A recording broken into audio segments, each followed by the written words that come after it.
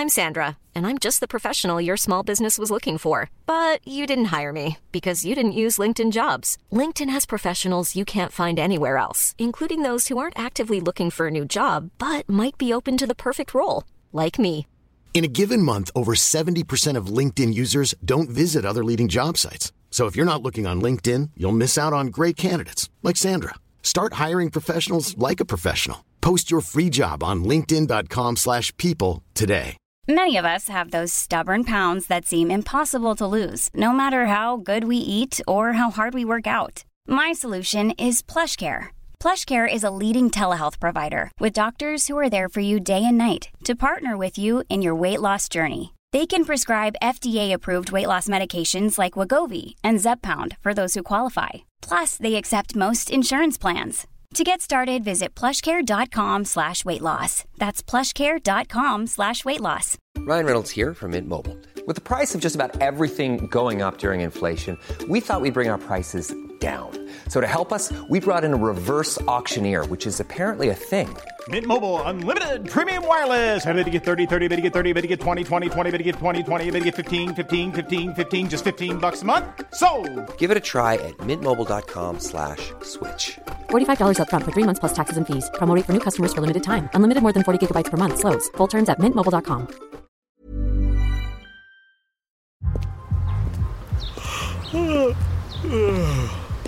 The only thing better than grinding all night for your side hustle is your roommate picking you up with Mickey D's breakfast. The perfect pickup deal. There's a deal for every morning at McDonald's. Right now, taste breakfast perfection when you get a warm and savory sausage McMuffin with egg for just $2.50. Price and participation may vary. Cannot be combined with combo meal.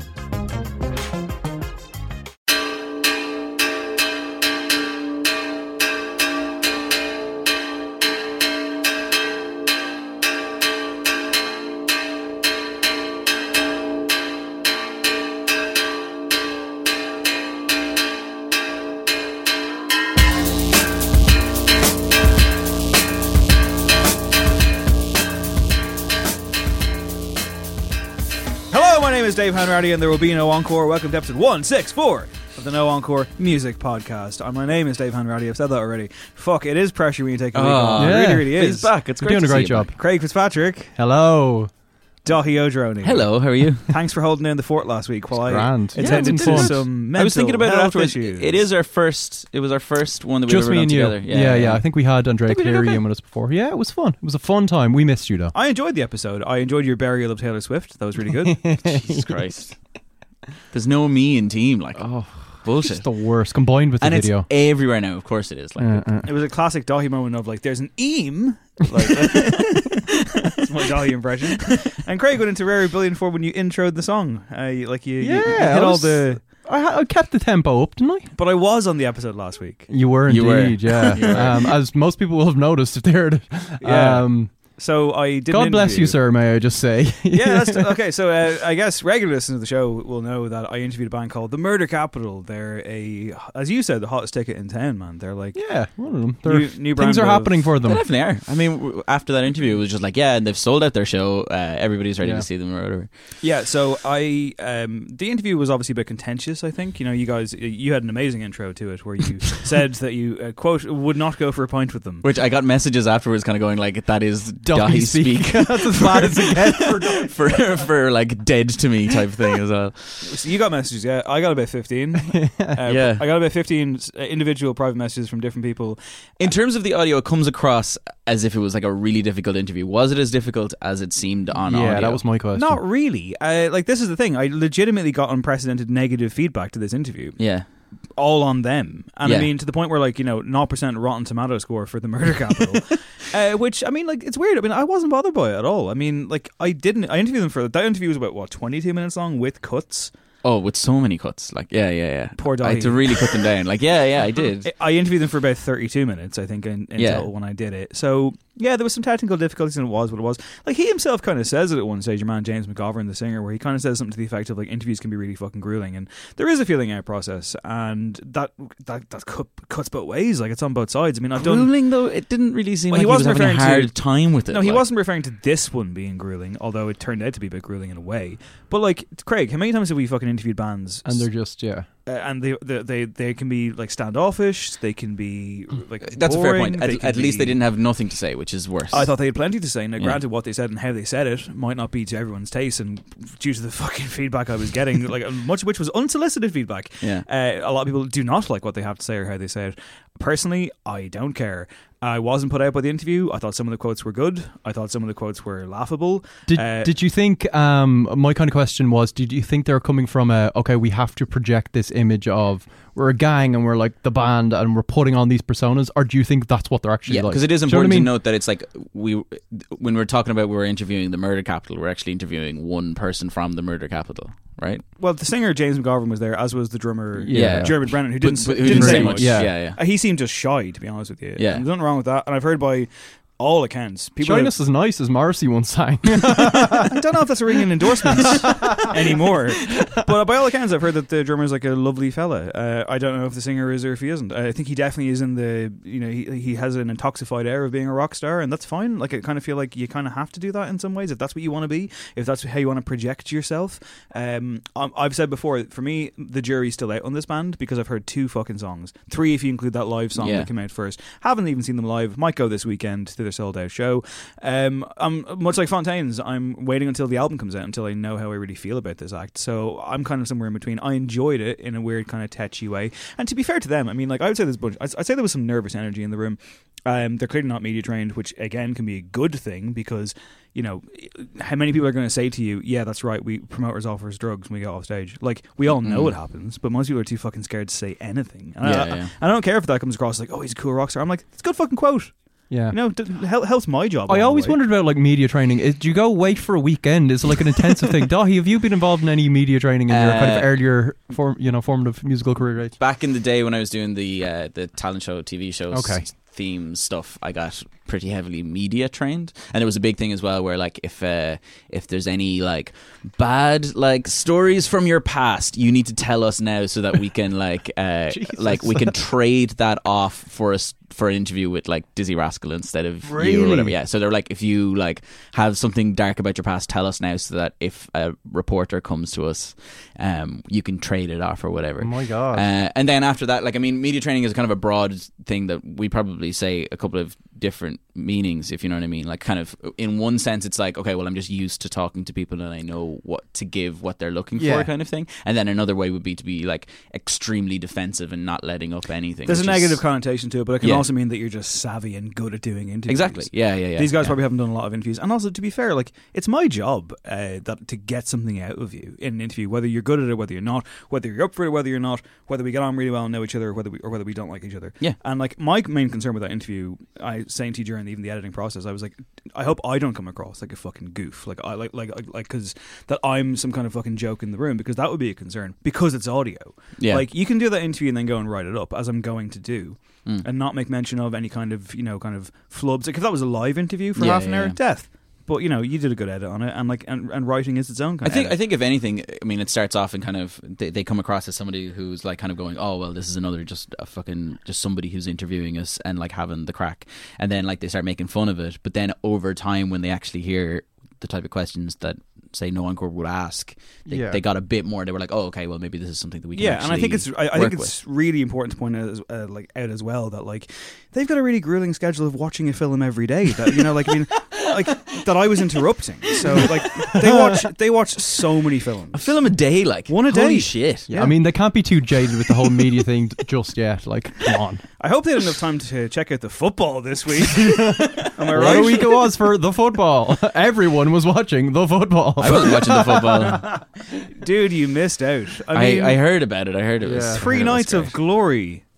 What is going on in the Champions League? Because it seems like every knockout rounds, it's like, on there's drugs. just There's just huge swings in terms of promoters scores. are giving the Champions League drugs when it comes off stage. I don't know. Well, it started on Monday in the Premier League though, mate, when Vincent Kompany unleashed a screamer, and Martin Tyler, in typical Martin Tyler Sky Sports mode, like waits for his cue and then goes like, Captain Marvel! And I was like, you're a fucking asshole. But Jesus Christ, Liverpool Barcelona. Jesus Christ, Spurs Ajax. I love football. Hook it to my veins. I hate Liverpool. Yeah.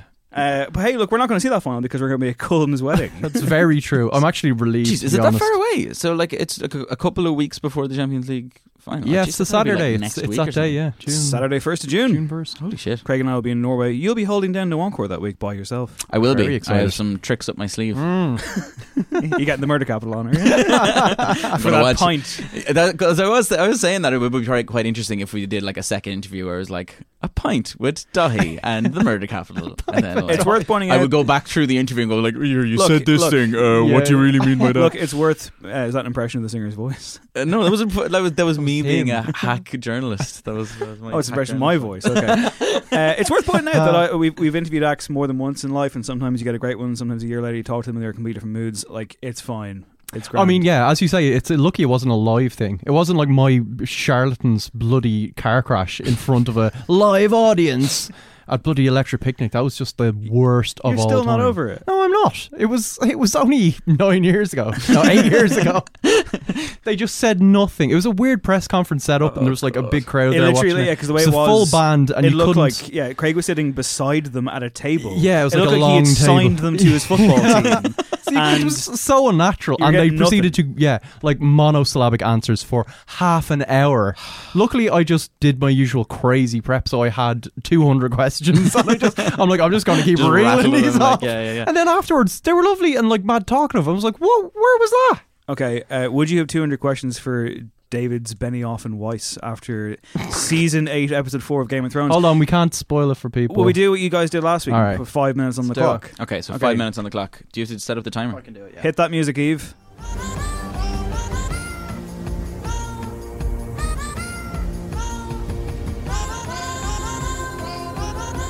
So yeah, listen, I mean, 5 minutes maximum, because I figure like when the whole thing is over, we'll be talking about it a lot more. Big pop culture event, guys. If you don't watch it, skip ahead 5 minutes.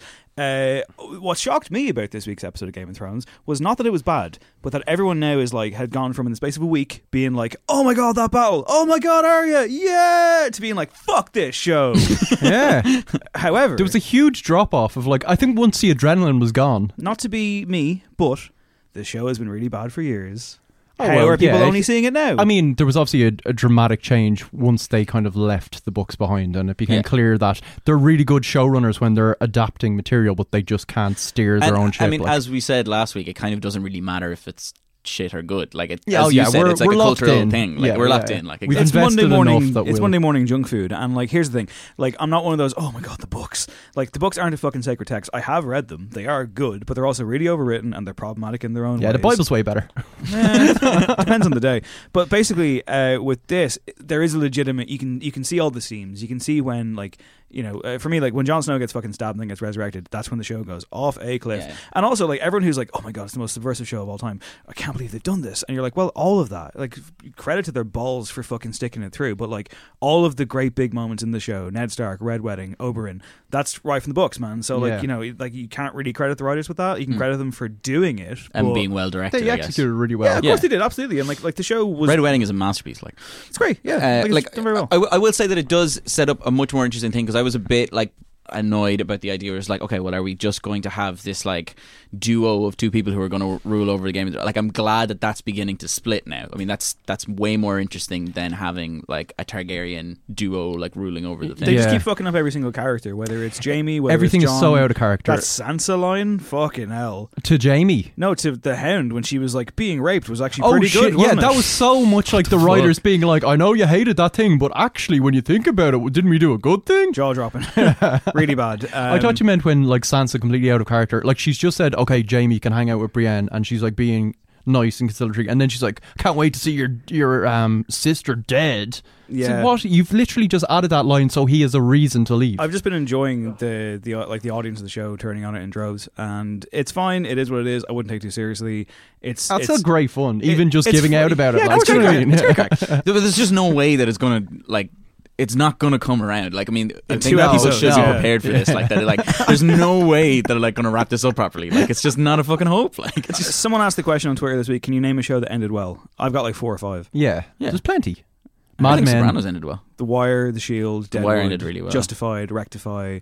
Leftovers. I like Breaking Bad. Leftovers ended brilliantly. I forgot Yeah. about that one. Twin Peaks.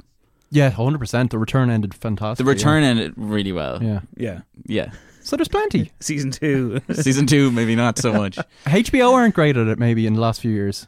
This is It's been a while. Like, this is a clear cut case though. Of like, I'm sorry, desperately trying to think HBO. The Entourage. Yeah. Like, ended pretty well. I yeah. can't remember what the fuck happened. Entourage was a they had a horrific film. a fucking movie. Yeah, I saw that piece of shit. Game of Thrones is still, it's Breaking Bad.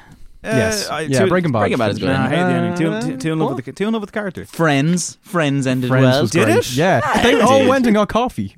Did they? Yeah, but they were responsible. They all Right. grew up. What time is on the clock there, Craig? We've got a minute and a half. A minute and a half. Okay, right. Okay, so I'll say this, right? The character Jaime Lannister, for me, should have been like the most interesting character in the show, and because they yo-yoed him so hard over the seasons, is completely insane. He would be the most egregious example of bad character writing if Jon Snow wasn't on the same fucking show. Jon Snow's worthless. I think Jaime Lannister's arc kind of makes sense that he would go back, but it's just so condensed now. Yeah. They're in Yeah, such a rush that like you needed like him with Brienne for episodes upon episodes, so it felt like there was massive loss there. There is quite an interesting theory that people are talking about, which is that Sansa is behind the surprise attack on Daenerys, where she is sent a raven to King's Landing to like the worst basically character to in the work show. the two people off each other, and that's why and then Arya is being sent by Sansa to King's Landing to Also, kill. but before we wrap up, why didn't they just kill Tyrion? Well, when this he is the walks thing, up, like Cersei sent Bronn to kill him. She's got a perfect opportunity. Battle etiquette, mate. Real quick, who's going to be on the Iron Throne? Sansa is my answer. Sansa's going to be in the Iron Throne. Not 100%, She's not going to leave the North. No, it's her. She's going to win. Gendry. No, I thought that, but I think they've written them out now. Yeah, No, probably. Gendry's That's gone. probably I think if they do that, all is happy in the end. It'll be Jon Snow. I Oh, hope. I hope Jesus. they do a doo-doo. They do. You've got 5 seconds, John. They'll kill long everybody. If seconds. it'd be great if Kill everybody them just all. fucking died. Yeah. Burn them all. That's it.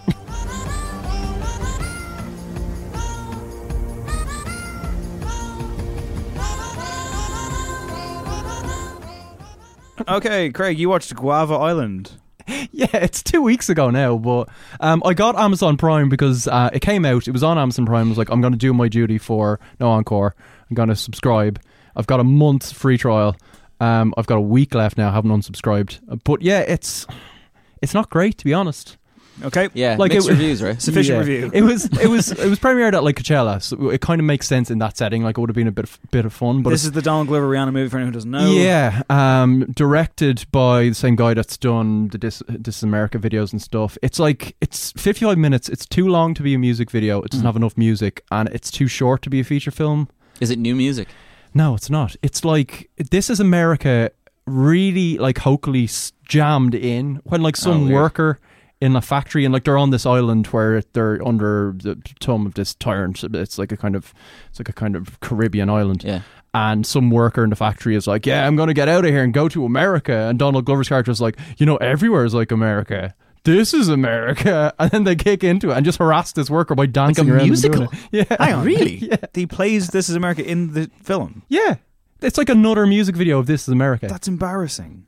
Really? Right, let's move on. That's mad that it's because Atlanta's really good, and Atlanta I is would good. say that This America video is quite excellent Yeah. as well. So is this the first thing that director has done that's like yeah, it's a not real great? miss. It's like watchable. You've got Rihanna in it, and she doesn't sing once, and you're just like, what are you doing? She's by far the superior artist, and you've just got Donald Glover singing to Rihanna as she does nothing. Yeah, anyway, Okay. check it out. So it's Workman's Club of Smoking Area, the movie. Craig, you went to a gig, it says here? I went to Mini Mansions last night, yeah. What? I Where? forgot I was going to it in Whelan's. You it was forgot really, you were really going to good. it Yeah, en yeah, route yeah. to the gig. I forgot the date. You forgot Antlers last week. Yeah, I should Sometimes you mention have those weird gigs where you're like, your Antlers review last week was insufficient for me. what do you mean? It's very in quickly. terms of You your kinda- content. You kind of blasted through it. All right, let's talk about it. Antlers played a gig a couple weeks ago. It was really emotional. I got emotional. It was great. That was all included in the review last week. You didn't even say shattered there. I was emotionally shattered by the last two songs in the hospice section of the It was set. tremendous, yeah. There was times really during that gig where like the room melted away, and it was just me and Pete Silberman, baby. Yeah. He's a very talented man. Friend of the show, David Higgins, and No Popcorn co-host. I almost called him a guest host there. That would be wrong. He's my co-host. He's my co-pilot. Full-time, long-term guest host. He turned to me at the start of the gig and said, I don't want to ruin this gig for you, Renton, but he goes, doesn't Pete Silberman look a bit like brutal porn star James Dean? And I was like, I have no idea what you're talking about, Dave. And also, he doesn't. He does not. No. He looks more like Eric Bana playing Bob Ross, and sounds like Bob Ross. Hold on. Eric Bana playing Bob. Yeah, see, yeah, kind of. Because like he'll do all these really emotional songs, and then he'll go, "Thanks so much, guys. That was a really enthralling song for us, and it's just great to have you guys in the room with us. And we're gonna play a few more now, and hopefully we can all just get through it together." And you're just like, he's a beautiful soul. Very Sugar Clubby. It was very Sugar Clubby. Yeah. Sugar Standing in the wings of a boiling hot Sugar Club, not to be recommended, by the way. I was wearing like 4 layers. Yeah, which was out of control. I mean, one stage I was like, take the weather is off changeable. Your fucking jacket, which I did. I was like a woolen coat over a woolen fucking. I had a full suit and a like hoodie a Red Dead Redemption and a coat. Yeah. And like I was wearing a shirt, and I was like, Jesus! I was like, is anyone else hot? Like, yeah. Craig, who are Mini Mansions? Do you not know about Mini Mansions? No. So it's a side project of Michael Schumann's, who is the bassist in Queens for the last few years. It's a trio, and they do like occasional albums. Like they just released an EP last year, which is really good. Their last full album was great. Okay. They've done stuff with Alex Turner. They're part of that whole kind of like California in the desert crew, like heavy rock thing. And they were really good. Like I was totally not up for the gig. It was a miserable day. It's like, oh, I'm going to listen to some funky riffs. But they're like such a tight band. It was a great venue. They're great. Really good. Who'd you go with? My sister. She got the tickets and she was like, yeah, that gig's tonight. I was like, oh, you can't believe I agreed to go to that show. Antlers was the same for me. I was just like, oh my God, I'm not in the mood to go to a gig, let alone this gig. Jesus Christ. But I couldn't let my boys down. Yeah. The support act was amazing. These two brothers called Sons of Raphael. Like it's just the two of them on guitars, and they've like a reel-to-reel tape playing like the backing track. Oh, cool! And like in between tracks, your man would say stuff like, "Let's place dynamite underneath the very foundations of the bourgeoisie," and then they kick into some like they were just hilarious. But yeah, Jesus. Okay, I mentioned my co-pilot on No Popcorn, our movies and music offshoot, Dave Higgins. There, you'll get to hear his voice pretty soon because we recorded the 5th episode last week on the bank holiday weekend in my gaff. In your gaff. Thanks to Perry Partridge in my gaff. Thanks to Dolly's remote recorder. So we did Queen of the Damned, which is a really bad movie starring Stuart Townsend and Aaliyah. It's about vampires, mate. New metal vampire music video of the movie, basically. What's the soundtrack like? The soundtrack is discussed at length on No Popcorn. Okay, I'll check it out. It contains many an act of the era, which actually is interesting because it's led Dave Higgins and I to work on a collaborative new metal playlist, which we've been working on, and there's been kind of some debate as to what constitutes a new metal song. So, well, I'm happy for you. Moving on. Thanks. As for metal, though, I will go face to face with the beasts themselves that are Metallica this weekend as I travel to Paris to see them as part of their worldwide this tour. weekend. That's oh, this awesome! weekend. I can't wait to get the report. So next week on the show, assuming I don't perish in a plane crash, I will. Jesus, I think I'm driving you to the airport, am I? You are. Great. Could be our last drive together. What is this? Are you scared of planes now? I'm not scared of planes. I wouldn't like if I could elect to not fly, I would not fly. I find it very relaxing, actually. Flying. Yeah. Yeah, I find it quite. I love taking off. Well. That's the bit people usually hate. No, taking off is class. Oh, it's the landing. Landing is okay. It's just more. It's the in between. What? That's the miracle of flight part. The miracle of flight. Yeah, you're flying through the sky. Yeah. Miracle. So it's a bit of a miracle. It's a bit of a miracle. You can't do it right now. Quite clearly done through by an engineering miracle, technological means. So yeah, no, it's just more a miraculous feat. It is. Flight is a pretty big deal. I don't know if you've noticed. Because it's because you're totally helpless. Like you're just like I don't know if you've noticed. Flight is a pretty big deal. Christ. So yeah, no, I enjoy the sensation of taking off. That is a bit of a miracle. But it's more when you're just like I have to like what if anything happens right now? I can't control this whatsoever. Yeah, if you can't control it, there's no point worrying about it. I'm pretty chill. The last time I was on playing, I explained to someone the concept of 4-4-8 breathing to make her calm down, and it worked. Oh yeah, that is a good technique. So there you are you not more worried about Metallica's performance and the fact you can't control that? I definitely can't control. I feel like I could have some influence over Metallica's performance. Oh, really? We'll see. Just look at Lars and send send some good drumming, vibes. Some drumming vibes. We should probably get into the news. Yes, let's do it. So, 2 words that I muted on Twitter this week, and various hashtags related to it, and all were the words Met and Gala, because I found all the Twitter content coming out of it to be incredibly obnoxious. What's the Met Gala, Craig? It's an annual fundraiser for the New York fashion industry, essentially. It's the Met's, I guess, fashion section. They've like a fashion costume institute. Costume Institute. Metropolitan Museum. So they just get like the great and good movers and shakers of like music, film, and the fashion world to come along, wear like ridiculous outfits, and just spend a shitload of money. Yeah, I saw a thing where somebody photoshopped in George Clooney's Batman from Batman and Robin into it. That looked great. I saw that as well. And it fit perfectly. It's absolutely magnificent. However, what's the musical tie-in here? Well, there was lots of musicians there. There was Lady Gaga doing a whole thing, which everyone thought was amazing. Yeah. Katy Perry was dressed as a burger. Yep. You alright? Fucking what's his name from Batman? Crap Joker. Jared Leto had his own head. His own head. A severed Gucci replica head that he was carrying around as a clutch bag, which was hilarious. Yeah. And the god of this show, Frank Ocean, was also there. Yeah. In what looked like a Dunnes Stores uniform. Well, the thing basically. was, Dave had this muted on Twitter, but he like rooted out enough Met Gala information to use it as a defense as to why he does not have to wear a suit at Colm O'Regan's wedding.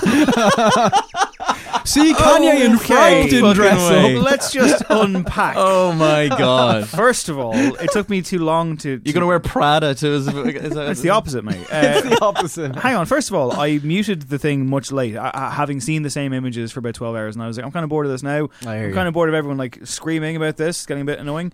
And yeah, but by which point, Craig, I'd seen it all. I'd seen Billy Porter looking cool. I'd seen Harry Styles. I'd seen Frank Ocean, as you mentioned, who was he's getting a lot of fucking kicking over this because I'm sure the suit he was wearing, and I'm sure the kind of windbreaker thing he was wearing, I'm sure it costs a lot of cash. Okay, the thing I would say though, and this was explained to me very clearly this week by who? By several female friends that several female friends. Yeah, several people. We had a conversation about it. The important how do you do it? The important thing to remember about the Met Gala is you must be exhausted. All these female friends talking to them all. People in the know for this particular situation. Okay. I brought in the experts. Is that not allowed? No. Cool. The important thing to remember about the Met Gala is that it's literally a costume gala. It's not like you don't wear an outfit, you wear a literal costume. Yeah. So you're supposed to wear a costume. So in that respect, both Kanye and Frank Ocean didn't stick to that idea. So it's not an outfit, it's costume. Exactly. But hold on, it depends on your definition of a costume. This sounds like it would stump the bass player from Picture This, to be fair. and this is what we were saying as well, that maybe it's like because it was the theme was camp, which is basically like an aesthetic style and sensibility that regards something as appealing because of its bad taste or ironic value. Yeah, that would lean in and maybe suggest that Kanye West and Frank Ocean were doing a meta thing. Now, to be honest, I don't think they actually were. I think they were totally did. Generally, no. But Kanye definitely wasn't. Kanye's idea was he was going as Kim Kardashian's +1. That was because Kim Kardashian actually mentioned that in an interview she did with Vogue a little later on, that like the thing that he said was, she asked what he was going to wear, and he said, oh, well, the last time we went to the Met Gala, or the first time we went to the Met Gala, you came as my +1, but this time I'm coming as your +1, so I'm going to be in the background, and I don't want people to pay attention to me, I want people to pay attention to you. But hold on, if you go to what, like, this is based on that Notes on Camp essay from like the 60s, yeah. And if you look at what camp is supposed to be, and it's like, it's outrageous because it's kind of unexpected and ironic, Kanye not being the center of attention and wearing unexpected an outfit, and like, I think the outfit was like he had like a $50 jacket, so it kind of was a costume. He was dressing up as something else. Yeah, I mean, I get that, like I get that idea. Yeah, but I also would say that like it kind of isn't really a costume. Like if you went to the Met Gala, or if you went to the Met and went to go see to the costume like like exhibition and saw that costume. But I mean, what about all the quote unquote hilarious tweets that we've seen where people are like, "Oh, Kanye's going to stop me and tell me my shoes aren't good enough because he looks like a bouncer." Yeah, but that's not the Met Gala's fault. No, but that's Twitter's fault. But if people are taking that attitude, well, then it is a costume. They were clearly dressed as bouncers or yeah, doormen. and then you're getting into fucking it's like maybe his personality is a costume. Maybe it's like there's no winning here at the end of the day. I think they were that by is the far the campus people. There is no winning here. At the There's end no of the winning day, here with this kind of crap. That's why I muted it, guys. I didn't want to get into an existential semantic argument. Yeah. Yeah, and it's probably not the thing that us three should be doing, having a big argument on what constitutes campness. But I don't know if that's our arena. It was suggested to me from a listener of the show that I could then use this as a bit of a get-out clause to slum it to Coleman's wedding because I'm like, okay, I don't have a suit. I'm not you, Craig. You know, I don't have like a suit hanging on like on the rack of my wardrobe. So I was like, if Frank Ocean can dress down to a big event, well, surely I can do the same. And it was shot down. Yeah, I think you might have some like. I think that's a terrible idea. In the I'm not suggesting you can rent a suit. I wouldn't be. Like, also, we'll miss out on our day out we're going to have where we go shopping. Is that actually going to happen? Yeah, of course it is. You keep promising this. And we have a few weekends left. Also, if you want to bring it around, Cullum's wedding is not a costume wedding. We don't know that. We can't rule anything. Dude, we're getting on a fucking plane and going to an intensely expensive place in the middle of Europe. Going to a wedding through the miracle of flight. Could you get a Gucci replica of your own severed head? Yeah, because that would take like all maybe the conversation away. You could just from rent a suit. Like a suit is not that expensive to rent. Like. It's very true. Yeah, it's the whole process, though, isn't it? Like the process of renting a suit. I've got like some nice oxblood Doc Martens I'm going to wear. Okay, well that works. Yeah, that's a good start. But you want start to from the ground up. add extra things other than a pair of Doc Martens. Yeah, no, I'm not going to. Is it that you don't like people measuring your inseam or something like that? Do you know what I mean? Is that a stressful time for you? I just find the whole thing to be like very laborious. You know? But you're putting in the work because you're celebrating. You're making a lot of shop really good talk friend with tailors, and who the fuck wants to do that? No, but like at the end of the day, you're going out of your way, because you're celebrating two people that you love very, very much. You can't. So you set up. You can't do that. You're not going. Yeah, I know. I can't go. I've got a gig, so but I would love to be going. I would love to be going. You backed in. I've got a gig, lads. Yeah, I have a big fucking. I've got other commitments. He's working. Do you hear this? I'm working. Do you hear this? I can't go. You got his excuses in. If I did go, I wouldn't go dressed as fucking Frank Ocean anyway. That's for fucking sure. Dressed as Frank Ocean. What, like the fucking front cover of Blonde? Craig, what are the Wu-Tang Clan up to? They're not up to much. I mean, they're playing here soon, but in New York City, their hometown, they've been honoured in quite a prestigious way. A corner of a street, it's not that big an area, but it's still good, in Staten Island, which is their home borough, has been renamed the Wu-Tang Clan District. Which they were delighted with, and which I think here about time. Right? Yeah, you mentioned that Wu-Tang Clan are coming to Dublin. They're coming over with Public Enemy and a few others as part of some Masters of Rap tour, I think it is. Yeah, something. It's next week. It is next week, and here's the thing, Craig. I've written a note here, and it says Dave pisses Craig off, brackets, WTC. Yeah, and you initially had that in the preamble, and it didn't click with me what WTC was, and I was like, World Trade Center? I was like, what? Jet fuel can't melt steel beams. It's time to admit it. I, in fact, did 9/11. No. I turned down an interview with the Wu-Tang Clan. I knew that was going to be what it was. Yeah, really? There you go. There was talk of it, and then it kind of went cold, and then the thing is with the Wu-Tang, you don't know who's going to rock up. Yeah. I kind of have a 3 and 4 point defense here. So it was put to me the day before when I was working till 11 that night, and I was working a full day the next day. Can you do a phone call with the Wu-Tang Clan? And I came back and said, look, I've no time to prep for this. I'm not even sure I can do it. A phone call, yeah. And I was like, I've no turnaround time because it's next week and I won't be able to write it up in time. And also I was like, who am I talking to? Yeah. So it was written in the stars to not do it, guys. And yeah, so instead of, I'd love to have on my CV interviewed the Wu-Tang Clan. Yeah, instead, I will have turned down the opportunity to interview them. That's not bad. It's like the time I turned down doing an interview with Zig and Zag.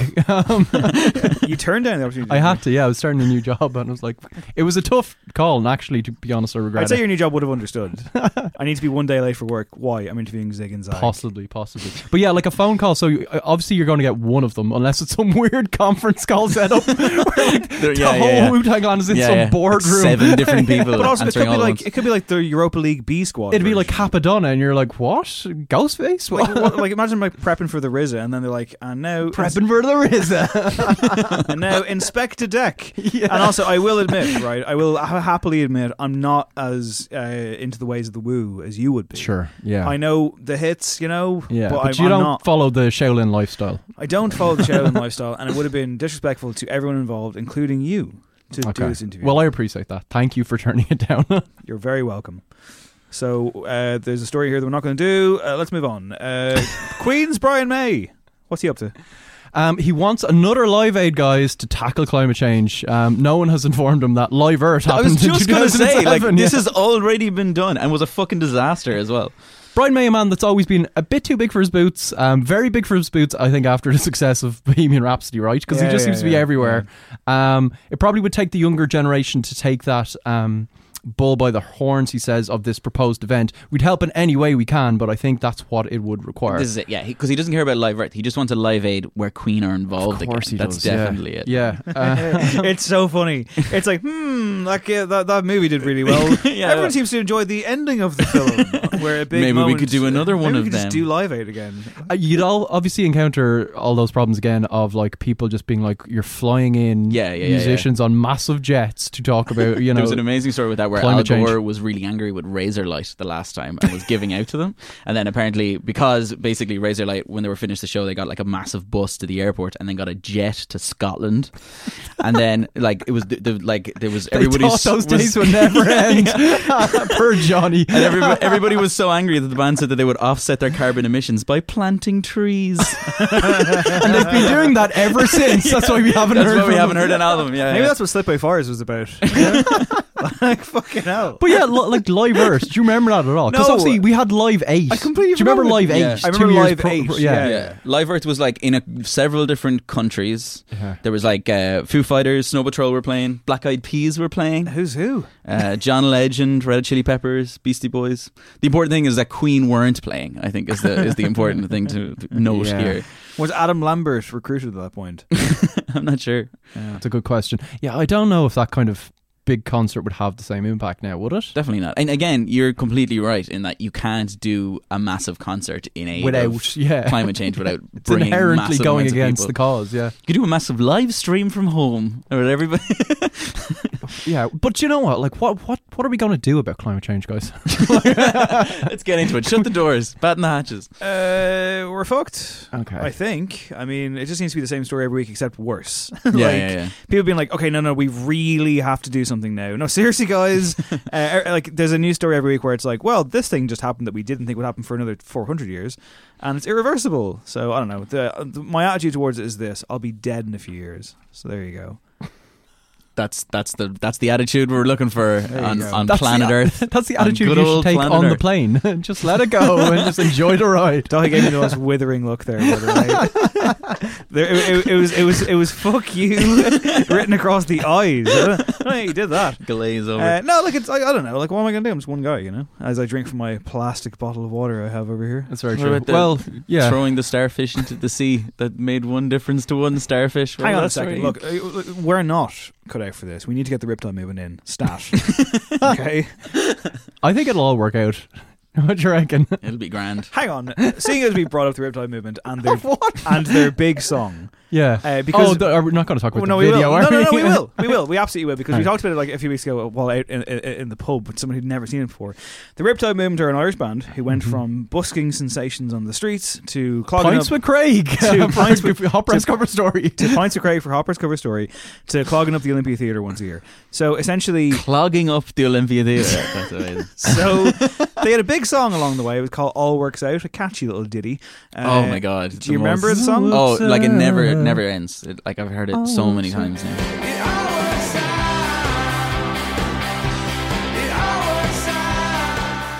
Have you seen the video?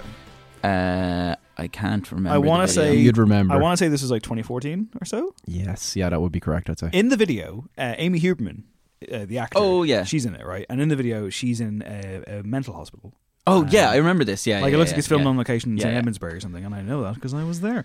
Not when the Riptide Movement were there, sadly. It would have been a great day for everyone. So basically, in the video, which is kind of like low lighting and stuff, she's clearly got some problems, mate. Yeah, and she can't get the Riptide Movement out of her head. She literally can't get the Riptide Movement out of her head. She sees them, and she's like, "Look, they're over there." And the doctor's like, "What are you talking about, woman?" And then, but she's happy when she sees them because they're playing this upbeat, jaunty tune. The tonality of this is crazy. All over the shop, yeah. So then eventually she gets put on meds, one flew over the cuckoo's nest style, can't see them anymore, leaves, and then walks out, and the Riptide Movement emerge from some trees ominously, and she smiles because that's the message. The message is you have to be crazy to like the Riptide Movement, I guess, question mark. But that video is, I'm really not doing it justice, go look it up. If it came out now, do we think people would be like, what the fuck? Because it's really fucking bizarre. It's very odd, yeah. It's hard to know if it would make enough of a wave to cause comment, if you know what I mean. Was it like, well, I'm struggling to remember exactly the tone because it's all over shop, but like, was it well intentioned in terms of we're raising awareness of mental No, I think it's concerns, just a or is it concept. just almost a comedy thing? I think it was just a concept. Like, there was no, I'm pretty sure it doesn't end. It definitely wasn't intentional to be weird. Like, I think they were like, oh, we'll just do this for the crack. This will be like a fun thing.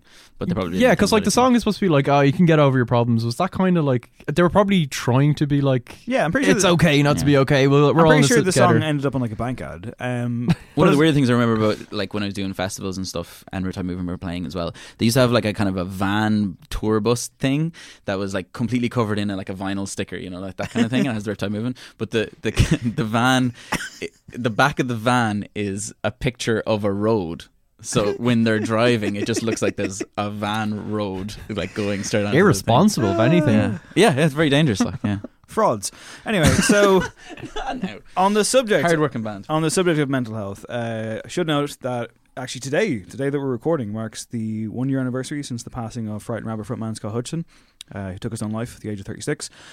A mental health charity has been launched in his memory by his family. It's called Tiny Changes, which references one of the Scottish band's most beloved songs, Head Rolls Off. It will raise awareness about children and young people's mental health issues. The charity aims to advance understanding of the root causes of mental ill health and support innovation in the design and delivery of mental health services to children and young people. Reading about this during the week, I was quite taken with the statement from his family. Neil, Marion and Ron Hutchison, who said, since his sad death in May 2018, the outpouring of grief from people that knew Scott has been overwhelming. Whether they knew him personally, through his music and art, or through the interviews he gave on deeply personal matters, so many people have been profoundly affected by his life. Mental health, and young people's mental health in particular, was a cause close to Scott's heart. He often spoke openly of his own struggles as an anxious child, even naming his band Frightened Rabbit after a nickname given to him by his mother. Tragically, the weight of his ill health became too great for him to carry as an adult. We want to continue the legacy that Scott built. So basically, that's effectively like kind of a new, specifically aimed at young people charity, like in his name and his memory, which I thought was a really fucking proactive and beautiful thing to do. Mm-hmm. And it's really interesting because like I've noticed that like there's been like it's named Tiny Changes, and like people kind of have that like, while I'm alive I'll make tiny changes to Earth kind of attitude thing. I've seen even small stuff, even like friend of the show, your manager Googie over in the Roisin Dove has a wall which is dedicated to Scott Hudson, and Scott was good friends with Googie and played in the Roisin a lot, and basically was drawing a Strange Brew logo. Strange Brew is the record label that Googie runs, and he was drawing the octopus logo and basically had that, and then afterwards, with permission with the family, Googie released pins of the actual drawing and stuff, and it's been amazing because you really see it everywhere, and he raised a ton of money for Scott Hutchinson's family, and the basically they gave it out to a charity, but he's actually built a wall now in the Roisin with like loads of pictures of Scott when he was in the Roisin, and it's stuff. really tastefully done. Yeah, it's great. It's one of those things where, I mean, like, it's a constant conversation. I find myself in recent interviews that I've done, like Soak, Murder Capital, and others, like, it's an unavoidable thing to bring up. And there are times when I kind of find myself writing about it, and I kind of wonder, is this too much of a crutch? Am I using this as some kind of device? Is it fair for me to even be bringing this up? Like, am I running the risk of becoming like that? Like this kind of being in every interview, but like it's such a perennial conversation. I've no shame in admitting that, like, admitting, that's the wrong word there again. I've no shame in stating that the reason I wasn't on the show last week is because I just couldn't fucking face it. Like, I mean, like, I'm currently seeking counselling.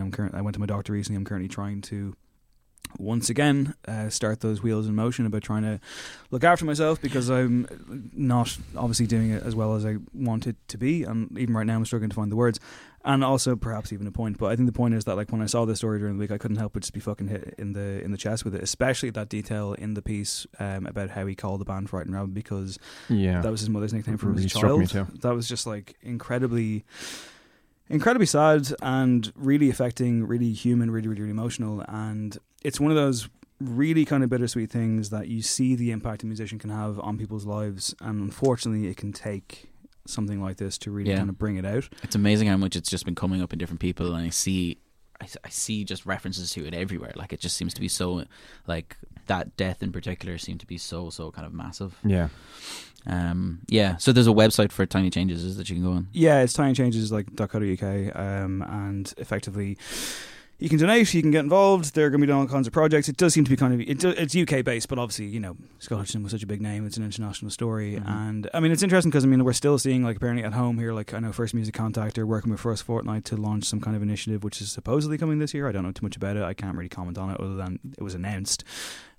Help Musicians UK in the UK seems to be doing a lot of great work. So, like, culture seems to be changing in a way, but we're obviously still very, very far behind. I think even in just kind of person-to-person mental health services are still hard to come by. And Dave, on your point of just, like, you know, wondering, is it a crutch where you bring it up in interviews and stuff, I would actually say the proof that you should continue to do so is in the articles themselves, because time and time again, when you do broach that subject, it's never a case where it's met with, like, a brick wall, or it's just like it goes nowhere. People do seem to have something to say on it. Yeah, right? They really do, and I think they're, you know, glad of the platform, and people do struggle to find the words, but the more we talk about it, the easier it gets. Yeah, hopefully. And I think ultimately, like, you know, one of the reasons why we do this show is because of how much we fucking love music, which is why the last news story has got me very happy. The month of August, my friends, is going to be wonderful. So you can look forward to reviews of albums from Slipknot and Tool. That's right, not together. I might be summering in Cape Cod for that month. Oh, you're not here for the first Tool album in 13 years, really? Yeah, I'll check it out. I need to dive back into their back catalogue, because it's been so long since, like, my last Maynard experience was the Eat the Elephant. Eat the Elephant. A Perfect Circle album that we reviewed here, and it didn't really do a huge amount for me. Obviously, Tool are a completely different proposition, so yeah, exciting times. It'd be interesting to see just how different they are. So the album's coming out on August the 30th, and they've done a couple of new tracks live, which I'm not really going near because it's recording people's phones. I'm always a bit kind of put out when you see websites like Pitchfork and Stereogum be like, check it out, new songs, but it's fan phone stuff. You're just like, ugh, like, what's the point? Particularly for a band like that, where it's like you need to hear the full quality. Like, they're just, I don't know, so poured over the compositions. They're also still not on fucking Spotify. I saw someone who I know, who I guess is in Mexico at the moment, and he put up a screenshot going, well, look who's finally joined the club, and it was Tool on Spotify, and I was like, whoa, incredible. And then I went to check it out, and I was like, oh, it's clearly a fucking geography thing here, because it's not really. Yeah. You can go on YouTube and do all that kind of stuff, but Lateralis holds up anyway, I'll tell you that much from having I imagine so. Yeah, my 15-year-old self would be ridiculously excited, and I am excited. But it's been such a long time. Yeah, it's 13 crazy. Years. I bought the last Tool album on the same day as I bought the self-titled Pearl Jam album in HMV Drogheda. And HMV Drogheda, Pearl Jam, Tool, one of those things no longer exists. So, songs of the week, guys. Last couple of weeks we've suffered through the new format by Jesus. Because the new format, Craig, which you suggested, was that we all bring. It's great. I think it's fantastic. We didn't. We also okay. It's weird that there's been a comment on the fucking every single week we've kind of commented on. I'll have my comment. Go on, finish your sentence. I also got like a DM off someone who was like, "Please go back to 5 songs." Well, hold on. You finish your sentence, and I'll Listener, explain I did further. see your message, and let's just try this for a while. Let me paint. Yeah, go on. As for you, Craig. No, all I was saying was that, like, in the last 2 weeks, like, the whole point of this is that we each bring a song to the table. Yes. And thus we each bring a certain level of nous to it, and nuance and selection and curation and all those great things. And then last week I wasn't here, and the week before Dahi wasn't here, but we're back now. We're back That's in all business. I'm yeah, that's all I'm saying. But I will point out, you were in favour of completely eradicating songs of the week altogether. I didn't use that word like I'm a fucking crazy dictator. Yes, this was my bargaining chip. I did say let's get rid of it, and both of you were like, "No, Dave, you're drunk with power." Well, yeah, because as you said, like we need to talk. You about, need a weekly. You need to comment on the. We're constantly looking music, at what to do with the show, and we want to keep it fresh. I'll get it going then. Will I? I'll keep it fresh. Come on, yeah, that's right. Let's yeah, it's the return of Blink 182. Hard times, tough breaks are the only kind I know. I was left on the doorstep, I was scared to death with nowhere to go. Cut myself on the neighbor's fence, that I hopped as the cops tried to take me in. It's too late, can you forgive me now? You can never kill my heart, only you can hear the headline. Burn on my youth. That's right, they're back. Are they though? Mark Hoppus, Matt Skiba, and Travis Barker. Blink 182. The song is called "Blame It on My Youth."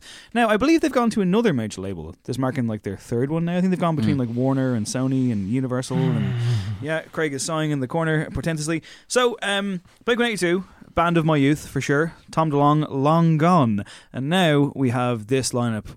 About 3 years ago, I want to say, they brought out an album called California. I think it was forgettable.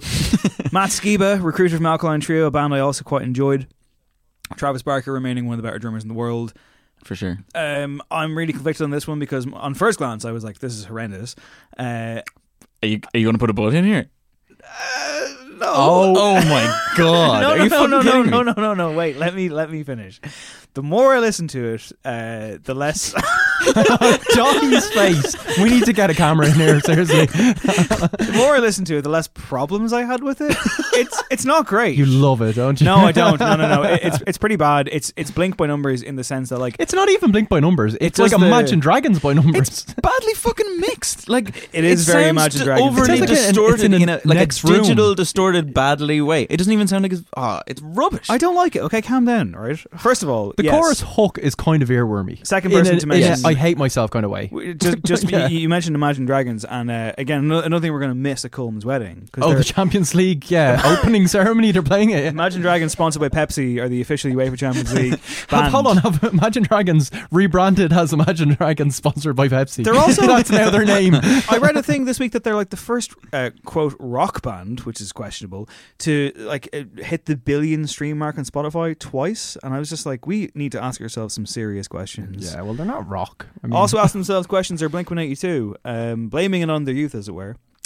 Yeah, they've settled into this groove as well lyrically, where they just keep writing songs about remember when we were young, or in that band. Like they've no ideas where to go or how to write about being kind of middle aged or.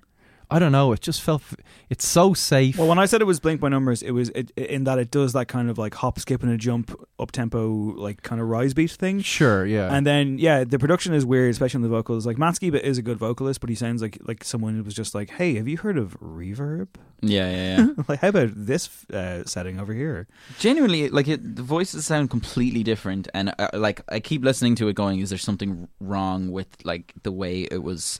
So basically, mastering is like how loud you make something, because it is incredibly loud, but to a point where I feel like somebody's made a mistake. There's a digital distortion over it that is definitely not supposed to be there, to the point where it's actually removing massive amount of quality, which is a thing that like some rock bands would definitely do on purpose, but this feels really, really badly done, to the point where it's actually physically not nice to listen to, which is a major issue. Like. It reminded me of like the sound of like CDs around maybe the late 90s, early 2000s, where it was just like this maximalist approach where everything was super loud and there was just no depth, or it's completely just a weird like mess. Sound of the Summer? Are they touring or anything? Are they? You've told they're touring with Lil Wayne. Oh right, yeah. And did they release something with Lil Wayne or something? Please like that? tell me at these gigs Lil Wayne isn't coming out with a guitar. No one wants that anymore. I mean, I think they we're glad you're released back, something with Wayne, Lil Wayne this week as well. I didn't dive in. I was too scared. I feel like I saw something online of like him doing a cover of their track or something. Craig, you have a song, don't you? Let's move on. You got something over there, buddy? I do indeed. This is a rising artist that I found out about 2 days after he had played in Dublin. It's More.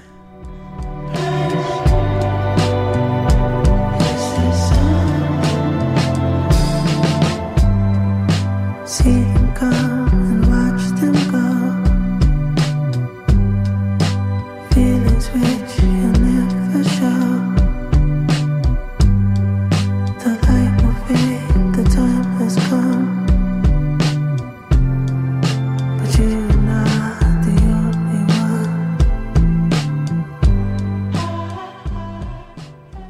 Finger on that pulse, huh? I know, right? That's Someplace Else, which is the title track from the new 6-song EP he's just released. He's a Toronto musician who's kind of been around for the last 4 or 5 years. Bit of an author, does kind of has a huge hand in his visual stuff. Great producer, spent a lot of time in front of the laptop and kind of is really great at producing these very atmospheric layers. Great voice, and just the first time I heard him I was kind of instantly struck. He seemed like quite a singular thing. This is a real kind of good intro track into the EP, which I would recommend checking out. What do you guys think? I thought it was really, really nice. It has a lovely kind of I don't know, kind of very psychedelic feel to like a lot of the kind of the main melodies and stuff like that. It's a really nice kind of relaxing listen kind of thing. Sure, yeah. It's kind of vibey. Yeah. Yeah, if it was a physical object, it would be a hammock. We need to get those hammocks in here. Hammock on a balcony. We do. Di, what have you got? I have a track called Ricky by Denzel Curry. Go to bed, everything my mama said. First they knocking, now they hopping. All on the way cause they see me popping. Big, large pockets, they start flocking.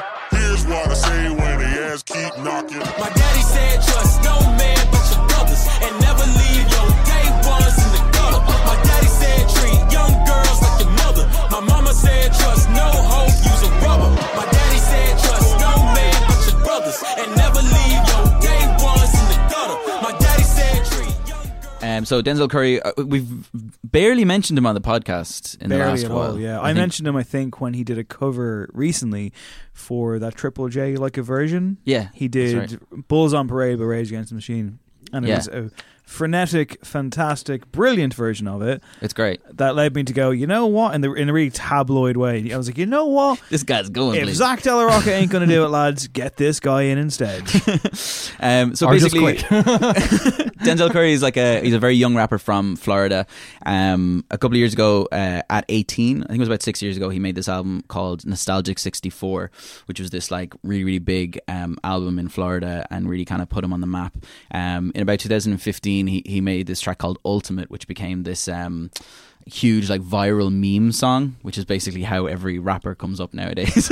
It's like it's called like I Am the One, like I am the one you want son. Yeah. So that was like his big kind of like entrance into kind of meme stuff. He started getting pigeonholed as a kind of a rapper that's like shouting a lot, like a kind of a shouty rapper basically. But he's actually changed up on that a lot in the last while. So he's kind of become a bit more versatile. Basically, he made a track called Clout Cobain and made a video with it. It was directed by Zev Deans, who actually did the video for Hell's Slave of Fear. Believe it or not. No way. Really, really nice kind of black and white video as well. Is definitely worth checking out. He came up at the same time as kind of XXXTentacion and actually lived with him when they were in Florida.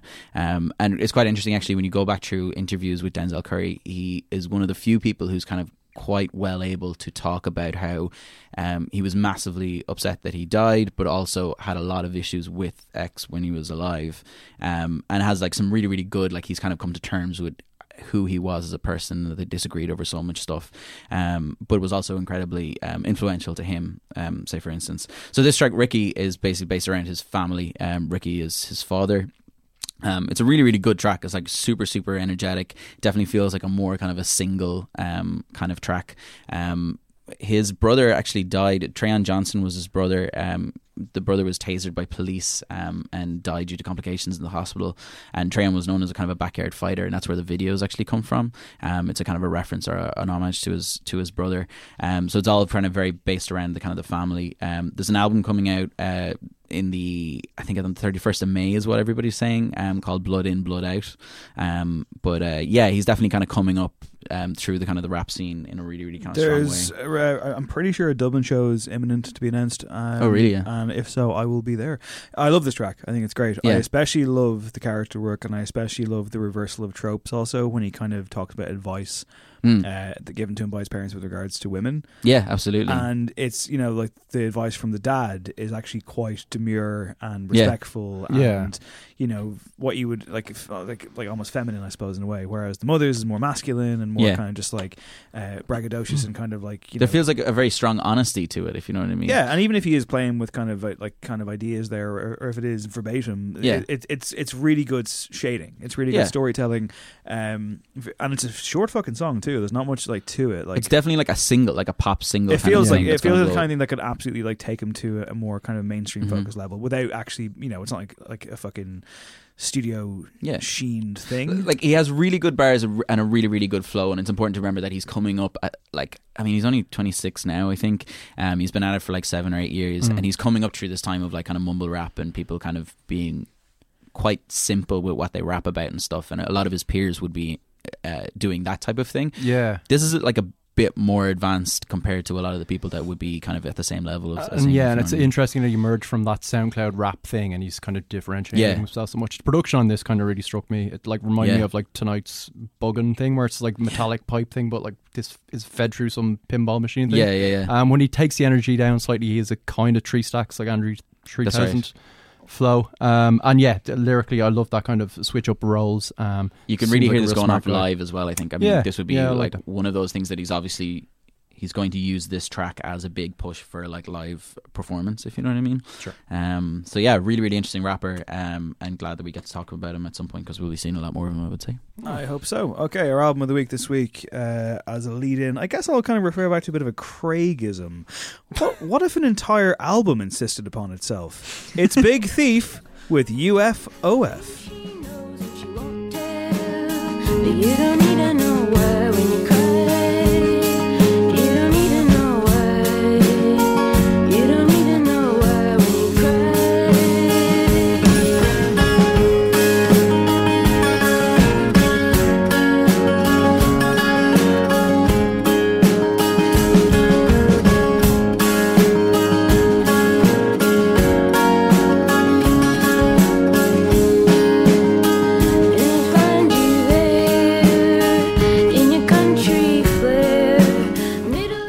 Cattails by Big Thief. It's their third album, getting a lot of love in the press. Craig, who are they? They're a Brooklyn band, a quartet, now on their third LP. They've been releasing quite a lot. I think this is their third in about 3 years, in as many years, as well as frontwoman Adrienne Lenker's solo album, which arrived last year. There's some tracks from that are reworked here. Really struck me when they came out with their debut, which they titled Masterpiece. It wasn't quite a masterpiece, but they had a kind of big rock sound, and they were doing quite kind of cliched things that felt like quite old-fashioned in other quarters at the time when like people were putting guitars down, but they shook it up enough that it seemed fresh and vibrant, and they've kind of continued in that trajectory. Like I thought the songs in the first album were so considered that they would struggle to go on from that, but actually no, they've kind of plenty more where that came from. This is very much her album. I think the band kind of sink into the background a bit. It's much more hushed than the previous efforts, and her lyrics have kind of become quite impressionistic, I guess. So yeah. Buck Meek as well, who's also the guitarist, is a really, really good musician in his own right, as a solo musician. I found this one really, really interesting. Like I think Adrienne is quite a good songwriter. That's like where she really, really stands up. But I think the production really, really comes through on this one as well. I think it's like a very much like a kind of a. One of my favorite things about it is that it feels like a kind of like almost like an exploration in intimacy, because it's like she is very, very close to you the whole time, where she's like singing right up close to you. The guitars are right around you as well. It's all very, very acoustic. But there seems to be these sections in the songs where all of a sudden something will like grab your attention, because if you have like a really, really chill, very calm songs like this, you tend to kind of like start focusing out and like kind of just letting it wash over you. But every so often there seems to be this really amazing thing where they'll use some sort of element to like basically like grab you by the chin and get you to look back in their eyes again, kind of thing. Like there's one track where it just builds up and suddenly there's like a sudden stop, as if it almost like it's cut. They've done it before in other records as well, where you hear like weird like scraping sounds in certain points and everything. Like there's a scraping sound at the start of From that I thought was really, really like that. Can't listen to that song. I had to turn it off every really fucking time. Because of the scraping sound. There's a scrape pop thing going on, and it's at random intervals, and it drove me fucking insane. Really? I can't listen to that song. See, I would take that as like a kind of a thing that they do to make you pay attention. That was how I took it, as like a kind of a maybe pay attention a production with the skip style. button also, like I understand it's meant to be abstract and like that's like the Magic Dealer, the last track as well, also has another kind of a scraping thing, and I think that was really, really nice because it feels almost like, you know, the end of a record where it plays and there's like a small scrape at the end. That's what I felt like that was like a production choice. There's really interesting points as well where it's all very, very close to your ear, and then suddenly like a track called Orange, which I think is a kind of a fan favorite that they've played for years. Orange is like suddenly you're in a room with them as opposed to being very, very close. When you listen to Orange, it's like a microphone in a room far back from them, so suddenly you're like in a room, and it creates this like another really interesting kind of turn in atmosphere, and a good bit more kind of intimacy on it. I think Century is an amazing track. It has like a really beautiful kind of like traveling atmosphere to it. I really like this album. You're not into it? I'm not into it. I'm just not entirely. But it insists upon itself. Well, it fucking does, doesn't it? Like, if I have your definition correct, what is your definition of insists upon itself? Trying too hard, I guess. That's probably it. Over-egging the pudding. For sure, yeah. And look, listen, I mean, I've read a lot of reviews of this. People are very enamoured. Fucking 9.2 on Pitchfork. Yeah. Whoa. There's some choice lines in that review. Go on. But this is perfect for Pitchfork though, right? Like, well, hey, you go first. I want to hear that as well. I might be able to dig a couple out in a minute or two, but no, I really liked it. I wasn't quite as enamoured as Pitchfork, but I think... I mean, the title track, when that arrived, I think it's the best thing on the album. I think it might be the song of the year. My favourite song on the album is Jenny, which I thought was fantastic. Jenny's fantastic. I knew that Jenny would be your one. That is the moment when I think the band get a real kind of fair shake. Find those quotes. Oh, sorry.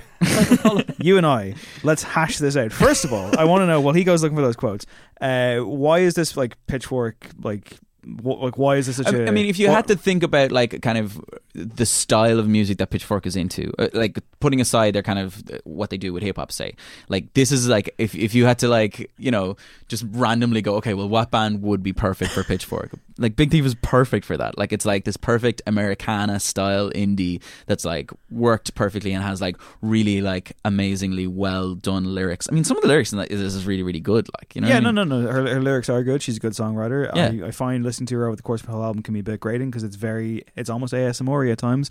Why is Jenny the track that you quote knew I would like? Why? Like while I was listening to it, I was like, it has this like grungy underneath thing that is exactly there, and then even the way the vocal melody goes in, like that Jenny's in my room thing, that it has this like big like kind of epic kind of like walking into the sunset as the credits roll feel like that's something happens in it. Like okay, that's so you like all over. As opposed to the first time I listened to it, I was like, okay, this is Dave's not track, much happens. Go on, Craig.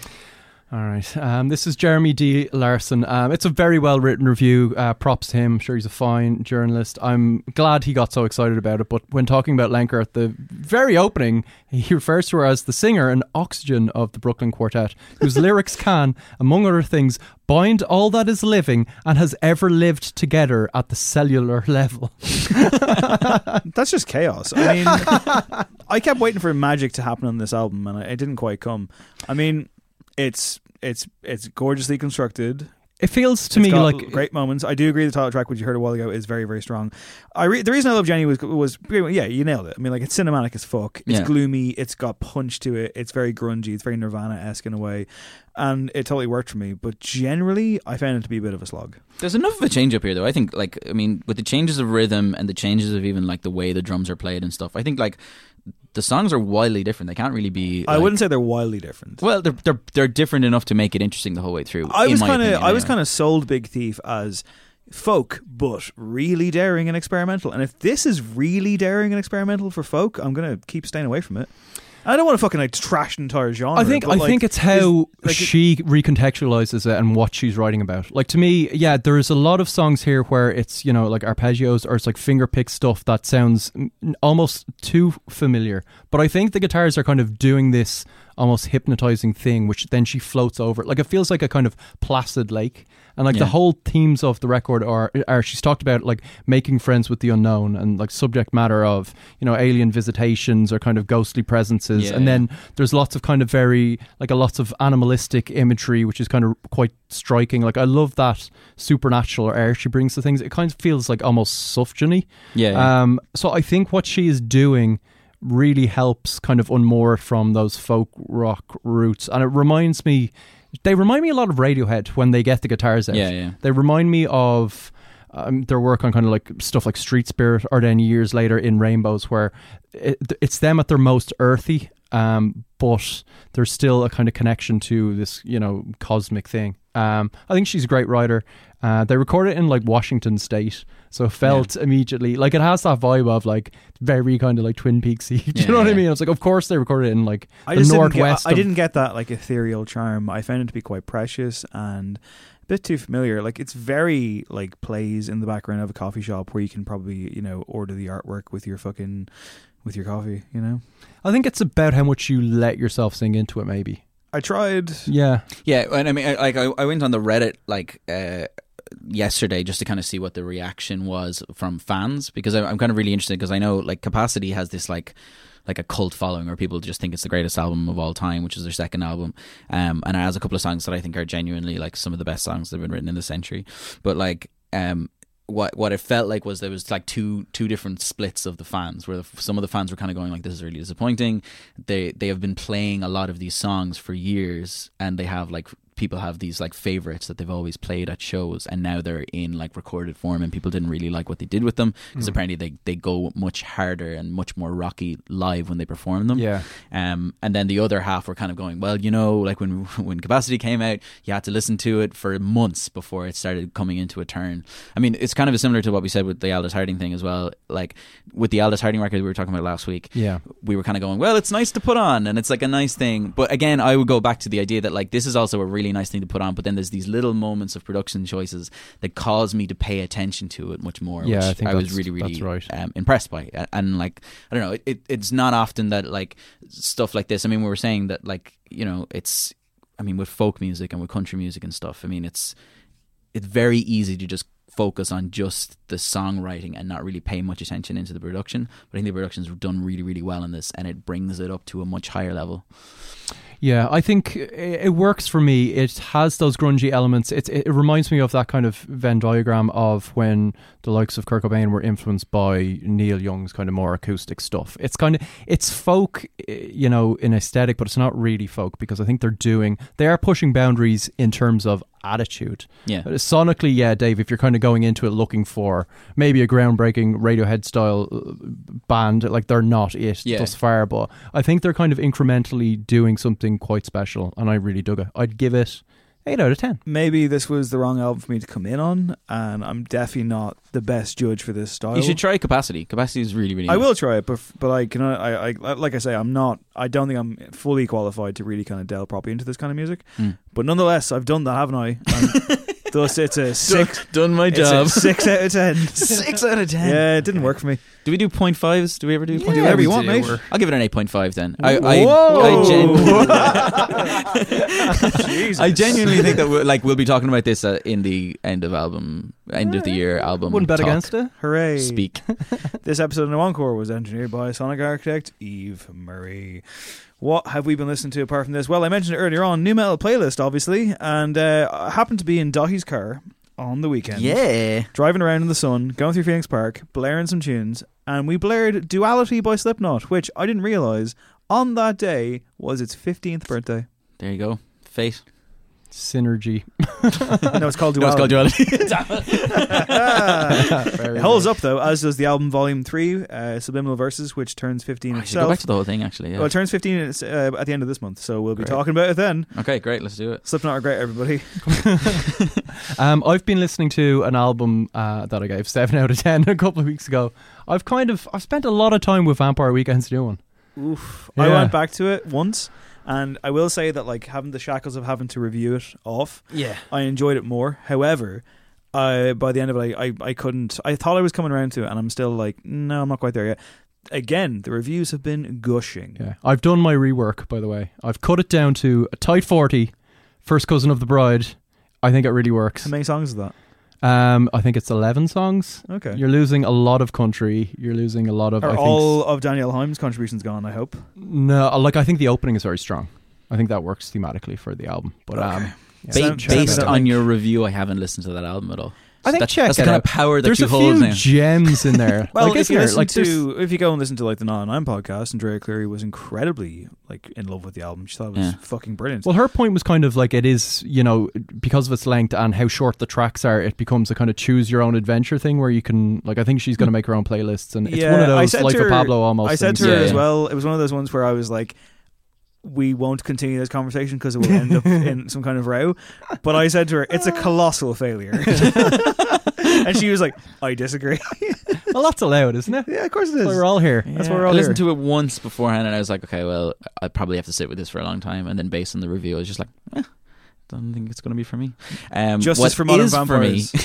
What is for me, and I've been listening to it solidly like 4 or 5 times every single week since it came out, is the Tierra Whack track, Unemployed. So good. Which is unbelievable, and one of the best videos that I've come across in ages. Like her working in a kitchen killing potatoes, and it's absolutely amazing and really worth a watch. Yeah. And the track is amazing. She's the so best. so good.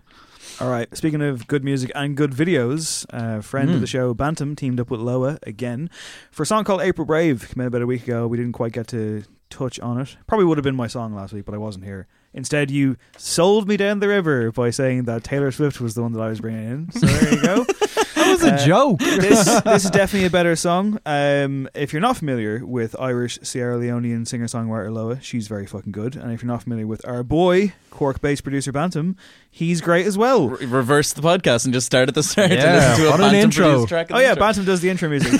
People are always asking like, what's that song? It's So Move. good. Move by Bantam off the Testament to how good it is we were going to change it every Yeah. year, but we're like, no, we can't. No. No way. One of these days We've taken. It's not a Bantam song anymore. It's an Encore song. Yeah. That's It's like the track is great, and it's impossible now. Like if it comes on, like if I'm in like, Like, where are my notes? so you go hello. Oh no, dude! Like I was out in like the Workman's once or somewhere, and it came on, and I was like, have I somehow like knocked on the podcast? Like, how do I turn this off? Oh, thank God, it's not the podcast. So yeah, but this is the first of a string of new tracks between the two. They're going to keep doing more stuff together. I know Bantam has some other stuff coming up himself, which I've heard, which is very promising. It's great to have him back. He's a terrifically lovely boy. He's an extremely innovative and interesting guy as a producer. I know you're a big fan, Dahi. Big fan. Yeah. Lovely boy. This track is called April Brave. I feel like I've talked it up enough, and Bantam as well. I think we all just have a bit of a crush on Bantam. You know? Massively so. Yeah. Lovely man. Crushable lad. It's a great tune. My name is Dave Hanratty. This has been a Encore. There'll be no Encore. See you next week. April brave, soft cityscape. I knew you there. I knew you there. Blue line of a red state. I felt you there. I felt you there. Running such a glorious fire. Lighting up my day. Lighting up my night. Time like cool lightning. You felt so right. You felt so right. Longing for your skin. Longing from your skin. I'm living. My surface tension. Building spill me like that DM. Call it what you want. Call it what it is. Don't call it. If we stretch the close too thin, we might lose the rhythm. April brave, you had a way, but I know where. Oh, I know where. Sweet sorrow was our charm. Singing in your singing in your burning such a glorious fire. Lighting up my day, lighting up my night. Time like cold lightning. You felt so right. You felt so right. Longing for your skin, longing from your skin. I'm living. My surface tension, building spill me like that DM. Call it what you want, call it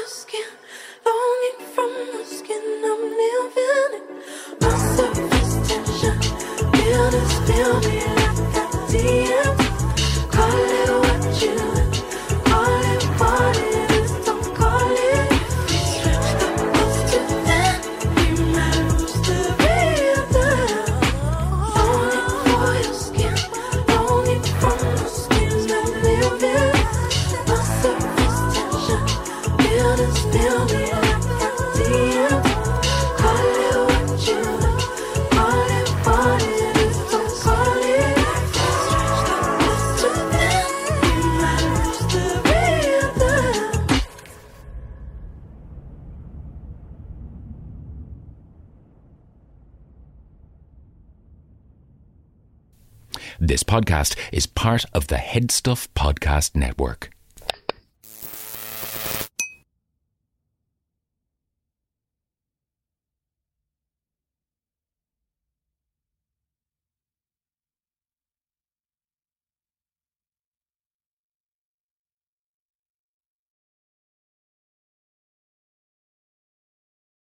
Celebrate this July 4th with a special presentation of A Capital Fourth. Join your host Vanessa Williams with performances from Sea to Shining Sea, starring Jimmy Buffett, Gladys Knight, Alan Jackson, Cynthia Erivo, Pentatonics, Renee Fleming, Train, Jennifer Nettles, Mickey Guyton, Jimmy Allen, Ali E. Carvalho, Laura Osnes, Ali Stroker, and the greatest live fireworks display in the USA. It's A Capital Fourth, sponsored by the Boeing Company and American Airlines. Sunday, July 4th, 8/7 Central. Only on PBS.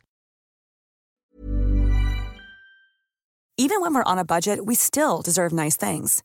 Quince is a place to scoop up stunning high-end goods for 50 to 80% less than similar brands. They have buttery soft cashmere sweaters starting at $50, luxurious Italian leather bags, and so much more. Plus, Quince only works with factories that use safe, ethical, and responsible manufacturing. Get the high-end goods you'll love without the high price tag with Quince.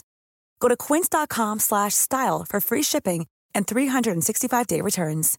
Imagine the softest sheets you've ever felt. Now imagine them getting even softer over time. That's what you'll feel with Boll & Branch's organic cotton sheets. In a recent customer survey, 96% replied that Boll & Branch sheets get softer with every wash. Start getting your best night's sleep in these sheets that get softer and softer for years to come. Try their sheets with a 30-night guarantee. Plus, get 15% off your first order at bollandbranch.com. Code BUTTERY. Exclusions apply. See site for details.